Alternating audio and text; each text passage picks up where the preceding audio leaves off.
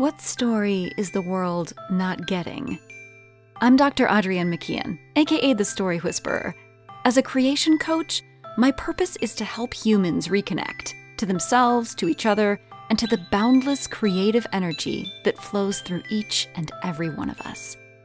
By releasing our unique perspectives and relatable experiences in the form of inspirational stories, not only do we give the world a precious gift that is ours alone to give, we help them really get our core message and come to a deeper understanding of the universal wisdom within it. Are you ready to reconnect? Good, because that's allowed.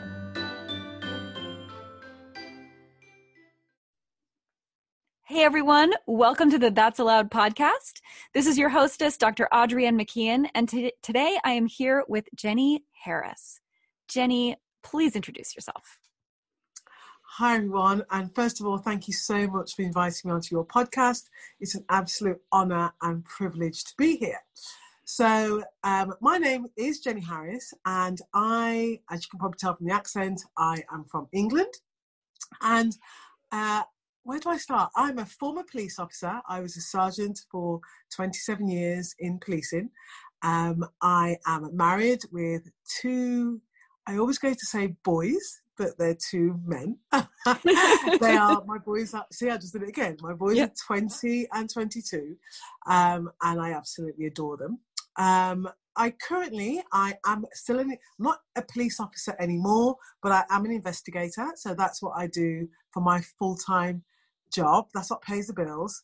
And then my business is in health and nutrition. So I work mainly and predominantly with women, and helping them to look good, feel great, and show up as the best version of themselves every single day. And as it's October the 1st. Mm-hmm. So I don't know if it's the same. I'm guessing this is a global awareness, but October is, certainly in the UK, it's Breast Cancer Awareness Month.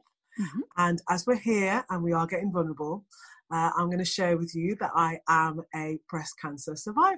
So I am a year and about 5 months out of treatment, and I am super proud and very happy about that. Congratulations. Thank you. That is wonderful. So there's so much in there that I can't wait to unpack, but I will go ahead and ask you the question I always ask. So what's the story you're not telling? Oh, that is a great question. And you know, I've never been asked that question. So what's the story that I'm not telling? Oh dear. Okay, so this is going to be a little uncomfortable because I don't often say this out loud. This is something that I do tend to keep to myself. But one of my big goals, I'll start with my big goal and then work back from that. Okay. So one of my big goals, one of my big life goals is to own and run a retreat for women of domestic violence. And what drives that is that my mom she's no longer with us, but my mom was a long-suffering domestic violence sufferer. And I grew up seeing that. So I grew up watching that. I grew up, my mom's only daughter and her eldest child in the UK. I have an older brother that lives in Jamaica. Mm-hmm. I grew up with myself. I was the eldest, and my two younger brothers. And I was the one that was, because back then we didn't have telephones in our house. We didn't have one. So you had to go out and use public telephone boxes. And I remember, for as long as I can remember, running from the house to the telephone box to call the police to help my mum, because there was shouting, fighting, abuse, which wasn't very pleasant.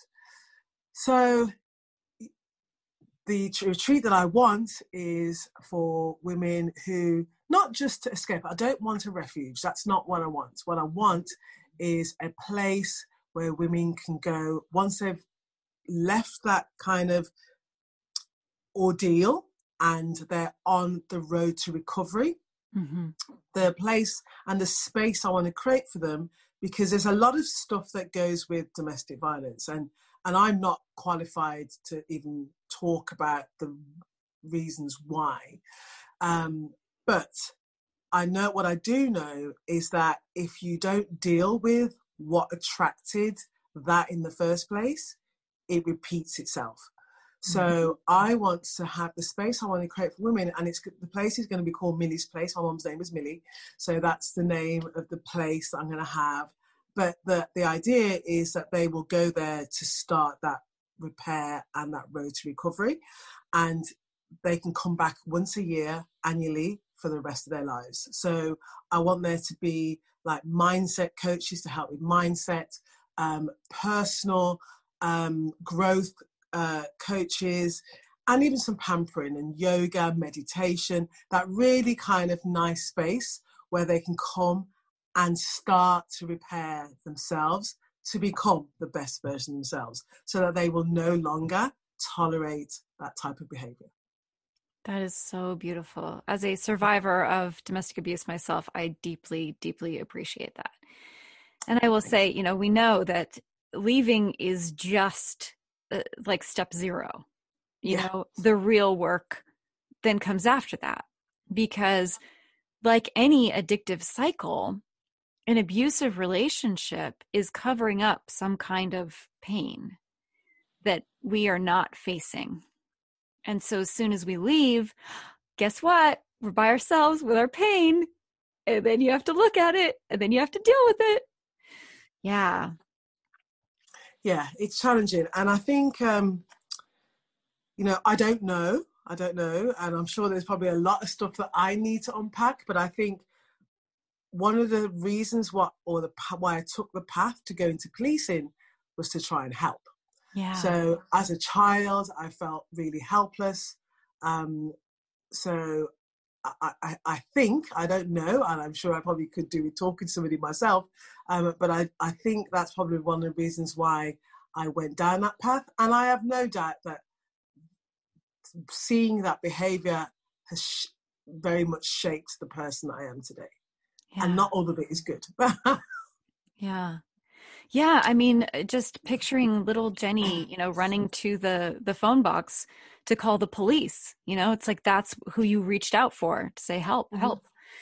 And so I imagine that is a big part of why you decided to go into policing, and why you do what you do now to help people not just to recover, but to thrive. Yeah. Yeah. 100%. I think, I've been here a long time. I've been here a few years, and the things that we have now definitely weren't around back then. And I certainly my early days of policing, and even I'm going back when I first started in policing, it's like 32 years ago. And so even 32 years ago, which it sounds like a lot of numbers. It doesn't feel like a lot of numbers to me, because I've lived it. But even the changes that have happened since then are virtually recognizable. So the things that my mom had to, tolerate, because women leaving wasn't the done thing. Yeah. There was nowhere for them to go. Women didn't have the level of independence, the level of support, the networks that they have now. Women didn't have that. Yeah. Back then. I knew that my mom really wanted to leave, but she didn't have anywhere to go. And she had 3 children. She had 3 kids under 7, 8. So where was she going to go? And there was, the only option she was given was to go into a refuge. And she said, I don't want to take my children there. So then you kind of caught between a rock and a hard place. And, for a long time, and this is another part of the story, for a long time, I was really angry with my mom. I was angry with her because I couldn't understand why she didn't just leave. Mm-hmm. I didn't understand that. I didn't understand why she would allow herself to be treated that way. And I always vowed that that was never going to happen to me. So, it was hard. It was hard because I saw her as weak, but I also know that my mom was I now know that I'm good. My mom was one of the strongest women I ever met. And for her to have sacrificed, I guess, she sacrificed a lot. And I'm really grateful for that, even though I couldn't see it at the time. I look at my brothers and I'm so proud of my mom because what she did. And one of the things that I know and through experience is that cycle of men abusing women just keeps going and going until someone breaks the cycle. Boys that grow up with abusive dads, they go on to abuse because that's the reality that they know. They think that's the way to get what they want, and that behavior just keeps going. And then they attract women who for whatever needs they have to try and fix these men, and then the thing starts again. And I'm so proud of my two brothers, who are 3 years and 4 years younger than me. And they have, they're in long-term relationships. My dad was a serial, didn't understand long-term relationships, just didn't do that. And my brothers are in long-term relationships that they're, coming up for 20 years. They have both have two children with the same women. My dad didn't do that. My dad has 8, there was 8 of us with, I forget how many women. And my brothers haven't repeated that behavior. And I'm so proud of that. And I think that's down to my mom. Certainly wasn't down to my dad. He wasn't there. Certainly the values that she, despite what she was going through, that she tried to instill into us, are her legacy. Yeah. Looking back, do you understand why she didn't just leave? Oh yeah, 100%. I'm a grown up now, so I know that. Well, first of all, I understand that there are some. I think the number. Don't quote me on this, but there's a horrendous statistic that women, by the time they reach out for help, there's been around 37 incidents that have taken place before they reach out for help, and that's now. That's in the 21st century.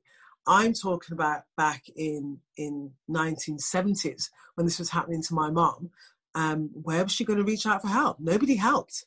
The domestic violence policies and stuff in policing and within organisations now that are there to support women were not there back then. Women were almost seen, and it just grieves me. Women were almost seen as property. Mm-hmm. If you were with a man, you were his property, so he could do pretty much what he wanted. And the wording was, it's a domestic. It's what happens between a man and a wife. That's not for anybody else to get involved in. I'm so glad it's changed. I'm so glad that we've evolved. That women now have the support, but even with all the support, there are still women who just I don't know what it is, but it takes time. It takes that time. And like you say, it's when they actually make that decision to go, that's just day one. There's so much space that they need to get to heal. And that's where my retreat was going to come in.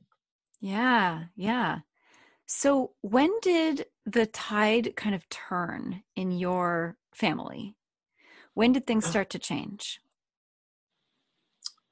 When my mom left. So I can remember the date and the day as if it was yesterday. So it was Friday, the 4th of January, 1974.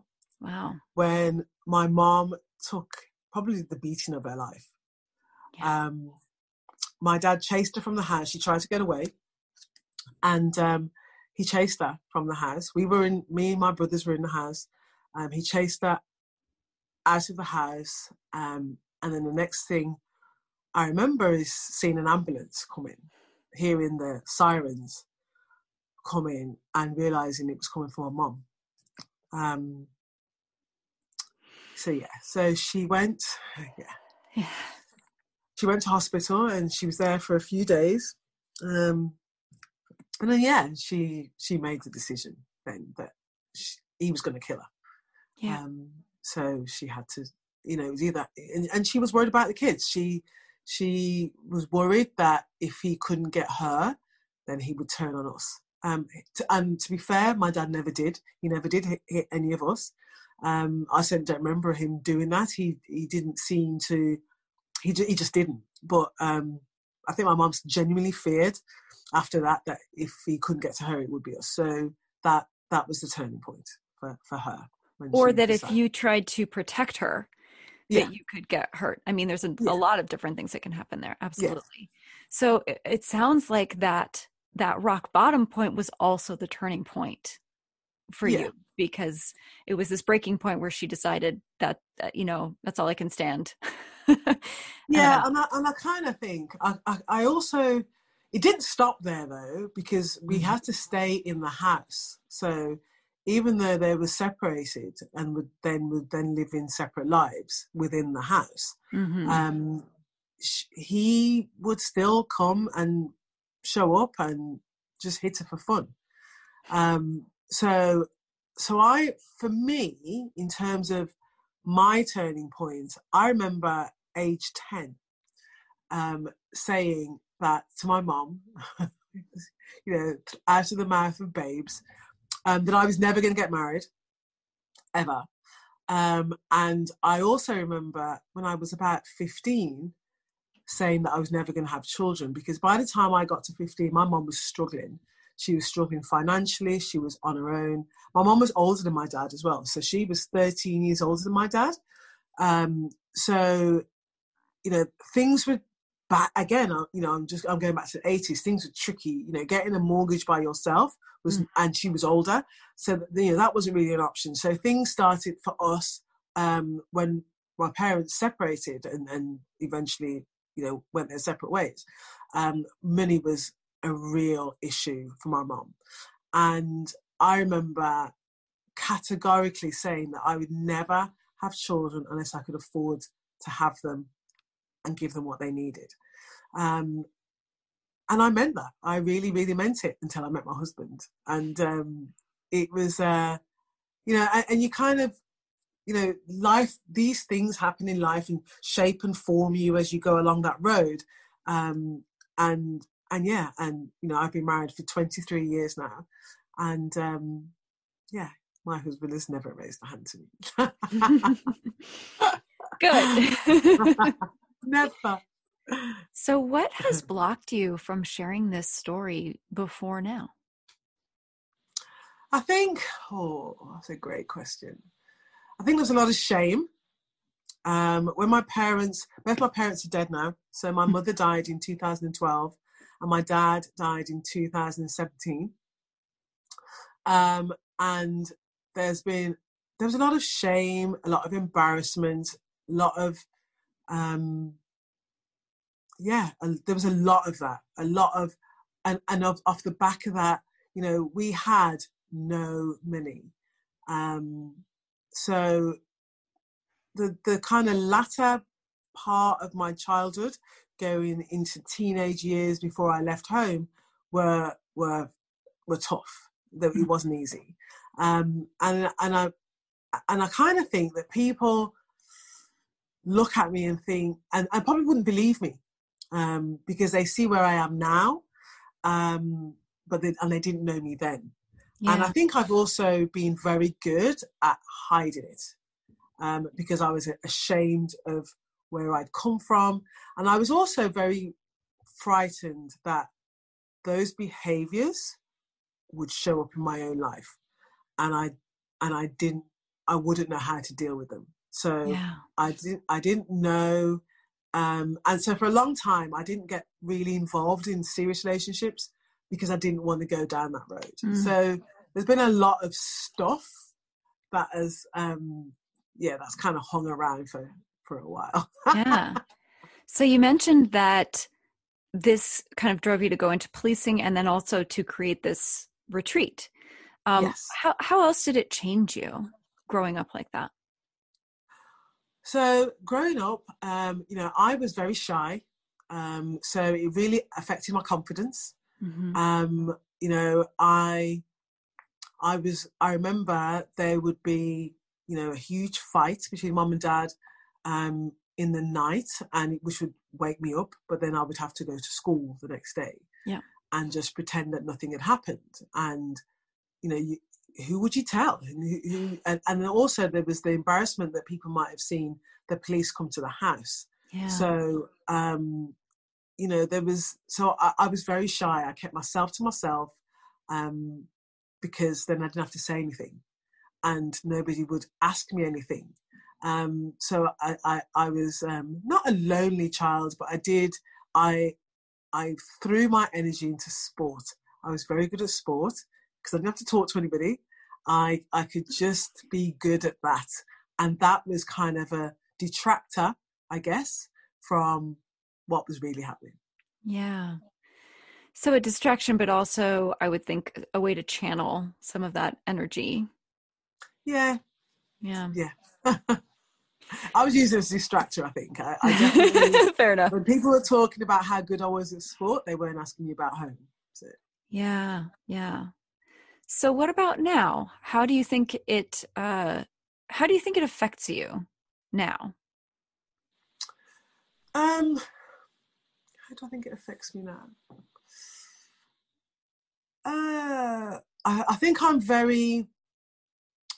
I think affects is probably not quite the right word, but it's certainly I am acutely aware, I guess, of people's behaviours. So I'm very good at reading people. Yeah. Very good. I am really good at that.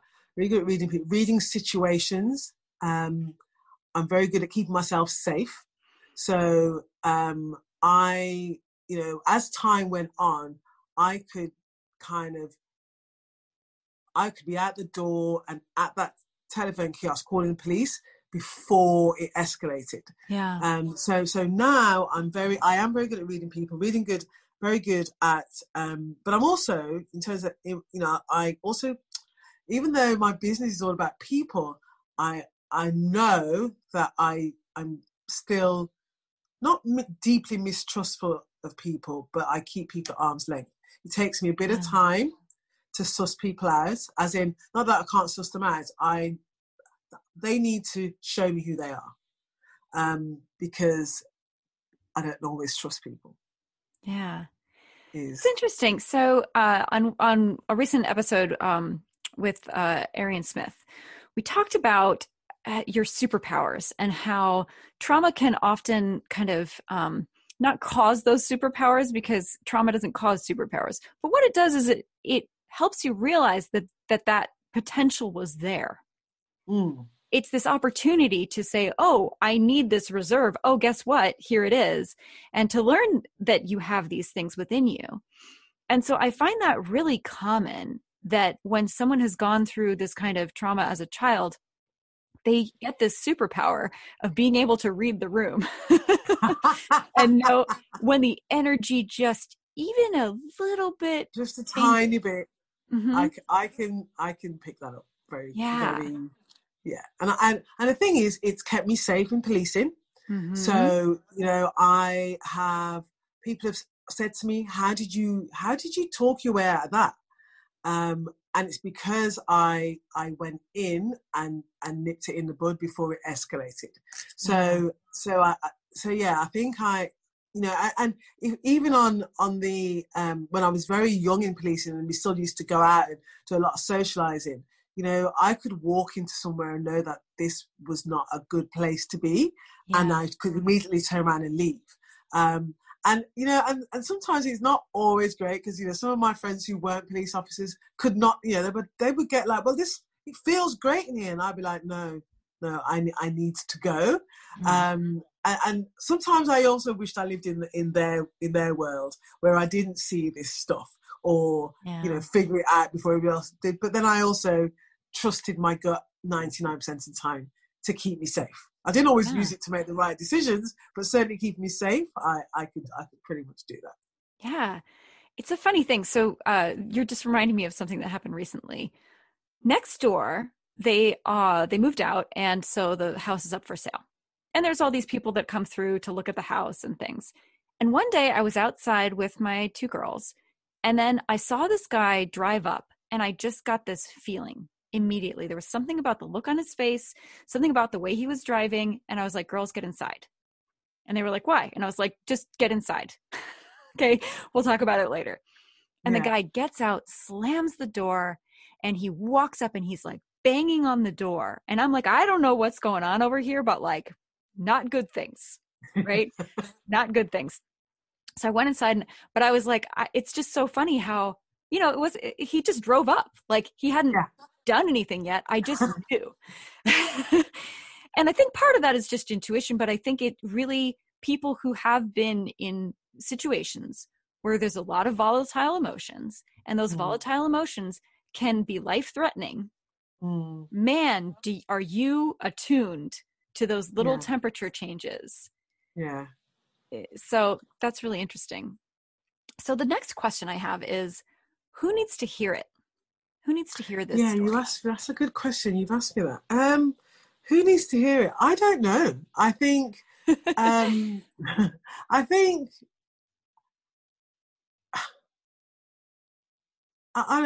don't know. We've all got a story to tell, and I love that quote where your survival story, your story could become somebody's survival story. Yeah. And so you must share it, you must tell it. But I guess I don't know. I guess that's why I've never said it, because it brings up emotions that I don't necessarily like. I don't necessarily like being vulnerable. I don't necessarily like the fact that people know where I've come from and how challenging and difficult that was. So, but then in the same breath,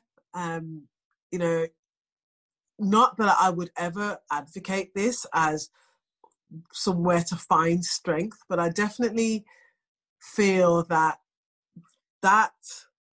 circumstance and that journey gave me a lot of strength. I definitely know what I like and what I won't tolerate. So there's, it kind of, and I guess it shaped it very early. Some people don't quite recognize it for a little while. I knew from a very, very, very early age what it should look like, what I'd like my home life to look like. So it's who needs to hear this? I think anybody who I don't know. It's weird. I don't know. I don't know. That's totally fair. That's totally fair. So the next question is, what's the main message or takeaway? The main message and takeaway from this is that, it doesn't matter where you come from or where you started. I guess that's my message. It doesn't matter where you come from, where you started. You are in charge of where you go. You are the author of your own story. So whatever that beginning looked like, however uncomfortable that beginning was, however traumatic it was, every day we have the opportunity to write our own story. And if we don't like a particular chapter, we just write a new one. So it doesn't matter. It's the takeaway is it doesn't have to define you. Mm-hmm. It doesn't have to define you. So that's the takeaway. That beginning, my beginning was not great. My children, I wouldn't want it for them. They didn't have that beginning. But I think everything happens for a reason. I like that quote, but I don't always like the horrible stuff that comes with it. But I definitely, would I have been the strong enough character to have gone into policing had I not got that backstory? Probably not. Yeah. Probably not. Would I have had the understanding and empathy for victims and people who were suffering trauma had I not got that backstory? Probably not. So everything does happen for a reason. Absolutely. And I'm the person I am today as a result of it all. So that's such a beautiful segue, but I do want to go back to something that you said in there, because I think you've answered the question of who needs to hear this. It's anyone who is struggling with the feeling like their past defines them. Okay. Right? Yeah. So your story is for anyone who's feeling like, oh, well, I came from this place and I had this trauma, and that is who I am. And so your message is, no, it's not. It's not. It's no, not. It's not. Absolutely. Definitely not. Definitely so not. The next part is the fun part. And so you've segued so beautifully into it. So I want you to close your eyes for a moment. Okay. Yes. I am waving a magic wand. Okay. And all your dreams have now come true. Everything that you desire so deeply, you have it. It is here now. So I want you to look around your life and describe it for me. What do you see in this beautiful, ideal existence around you? Oh, a beach? Mm-hmm. Yes, let's start there. Let's start with a beach. Mm-hmm. My perfect ideal life. My children are happy. Mm-hmm. I have grandchildren. I live in a big house with lots of noise and joy and people having fun, and not having to, no concerns around money at all. I can be and have what I want and help even more people to be, do and have. And then obviously built beautifully is this fabulous retreat full of women who are on that journey to being the best version of themselves. Absolutely. So I want you to just really revel in that feeling for a moment. You're on this beach. Yes. Breathe in. You can breathe in that sea air. Smell that. You can hear the birds cawing. You hear the waves lapping. And just feel what that feels like, to know that everyone you care about is taken care of. They are safe. They have everything they need. You have so much abundance, and you're creating so much meaning and really helping these people who need your help. And just feel that for a moment.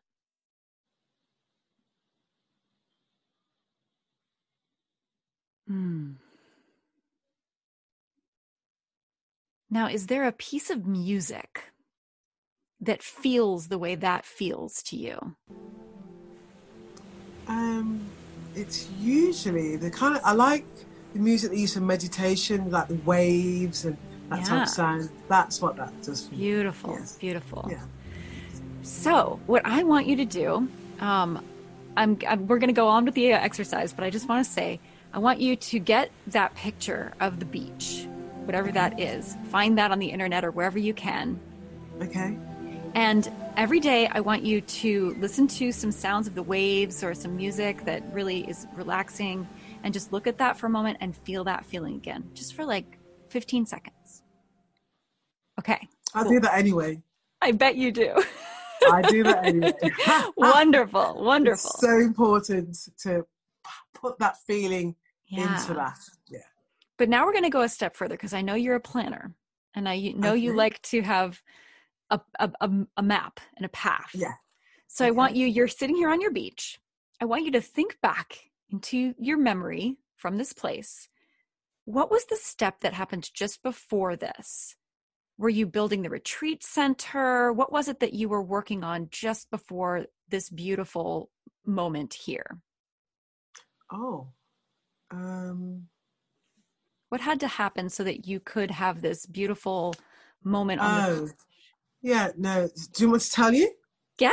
Yeah. Oh, okay. So, so my business that I'm building, growing now, that needs to be producing all the finances, and then I kind of want to collaborate with kind of 4 or 5 people to put this thing together. So it's not just, you know, people with the same vision wanting to create the same thing, and it may well be, you know, a therapist or, you know, so somebody who has that big goal of wanting to create this space, and then invest in it. So yeah, that's beautiful. Yeah. So I imagine you are very proactive. So you're probably already searching for those collaborators. I am, yes. Good. Definitely. Always looking, but yes. Beautiful. So let's just put that out into the universe. We're going to do a little, what I call a gratitude in advance prayer. Okay. Which is, we're just going to say, thank you, universe, God, whatever we call you. Thank you so much for these collaborators who are going to hear this and who are going to come to Jenny and say, I want to work with you. Thank you so much for that. That is going to bring so much goodness into the world. So thank you. Thank you.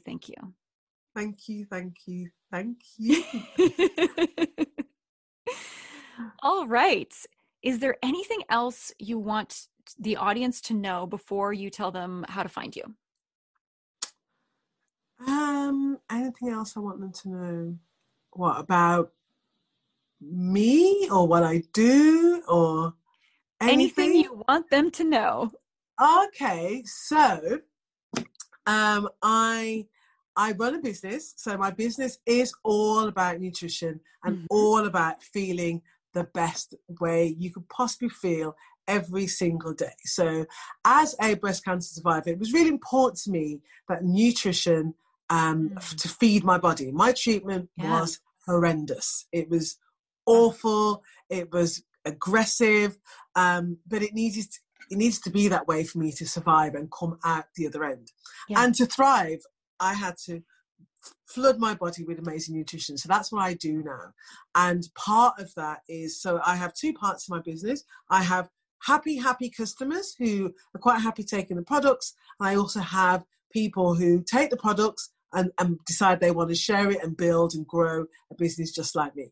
So that's what I'm looking for right now. So if you think, or you are looking for something where you want to just make a difference, not only to your life and your family's life, but you want to build a financial wall, a security blanket around your family, particularly in these awful times, then I'm looking for motivated, enthusiastic, ambitious women who would love to partner with me. And I love to partner with them. They don't need to have any skills. They just need to be ambitious and have a can-do attitude. So if that's you and you just want to, you know, you can build whatever finances you want, but you've got to be prepared to work for it. It is not a get-rich-quick scheme. It's not anything like that. It is a real business with real skill, you know, we'll teach you everything you need to know. So, yeah, that's it. I'm looking for you because I know you're looking for me.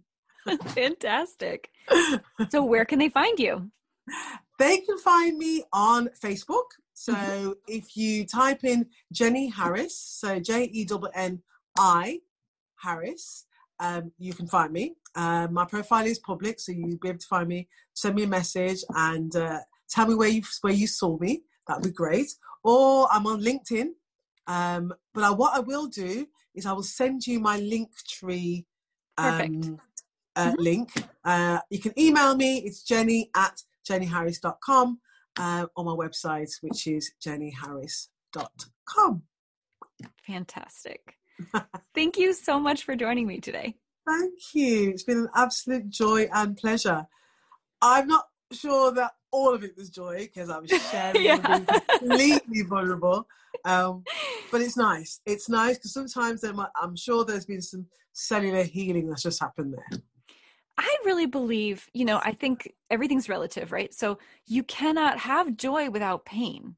It's not possible. And so part of why I do this is to bring people through that and then up out of it again to show, hey, it's okay to have that pain. That pain is part of who you are, but you don't have to sit in it. You don't have to stay in it.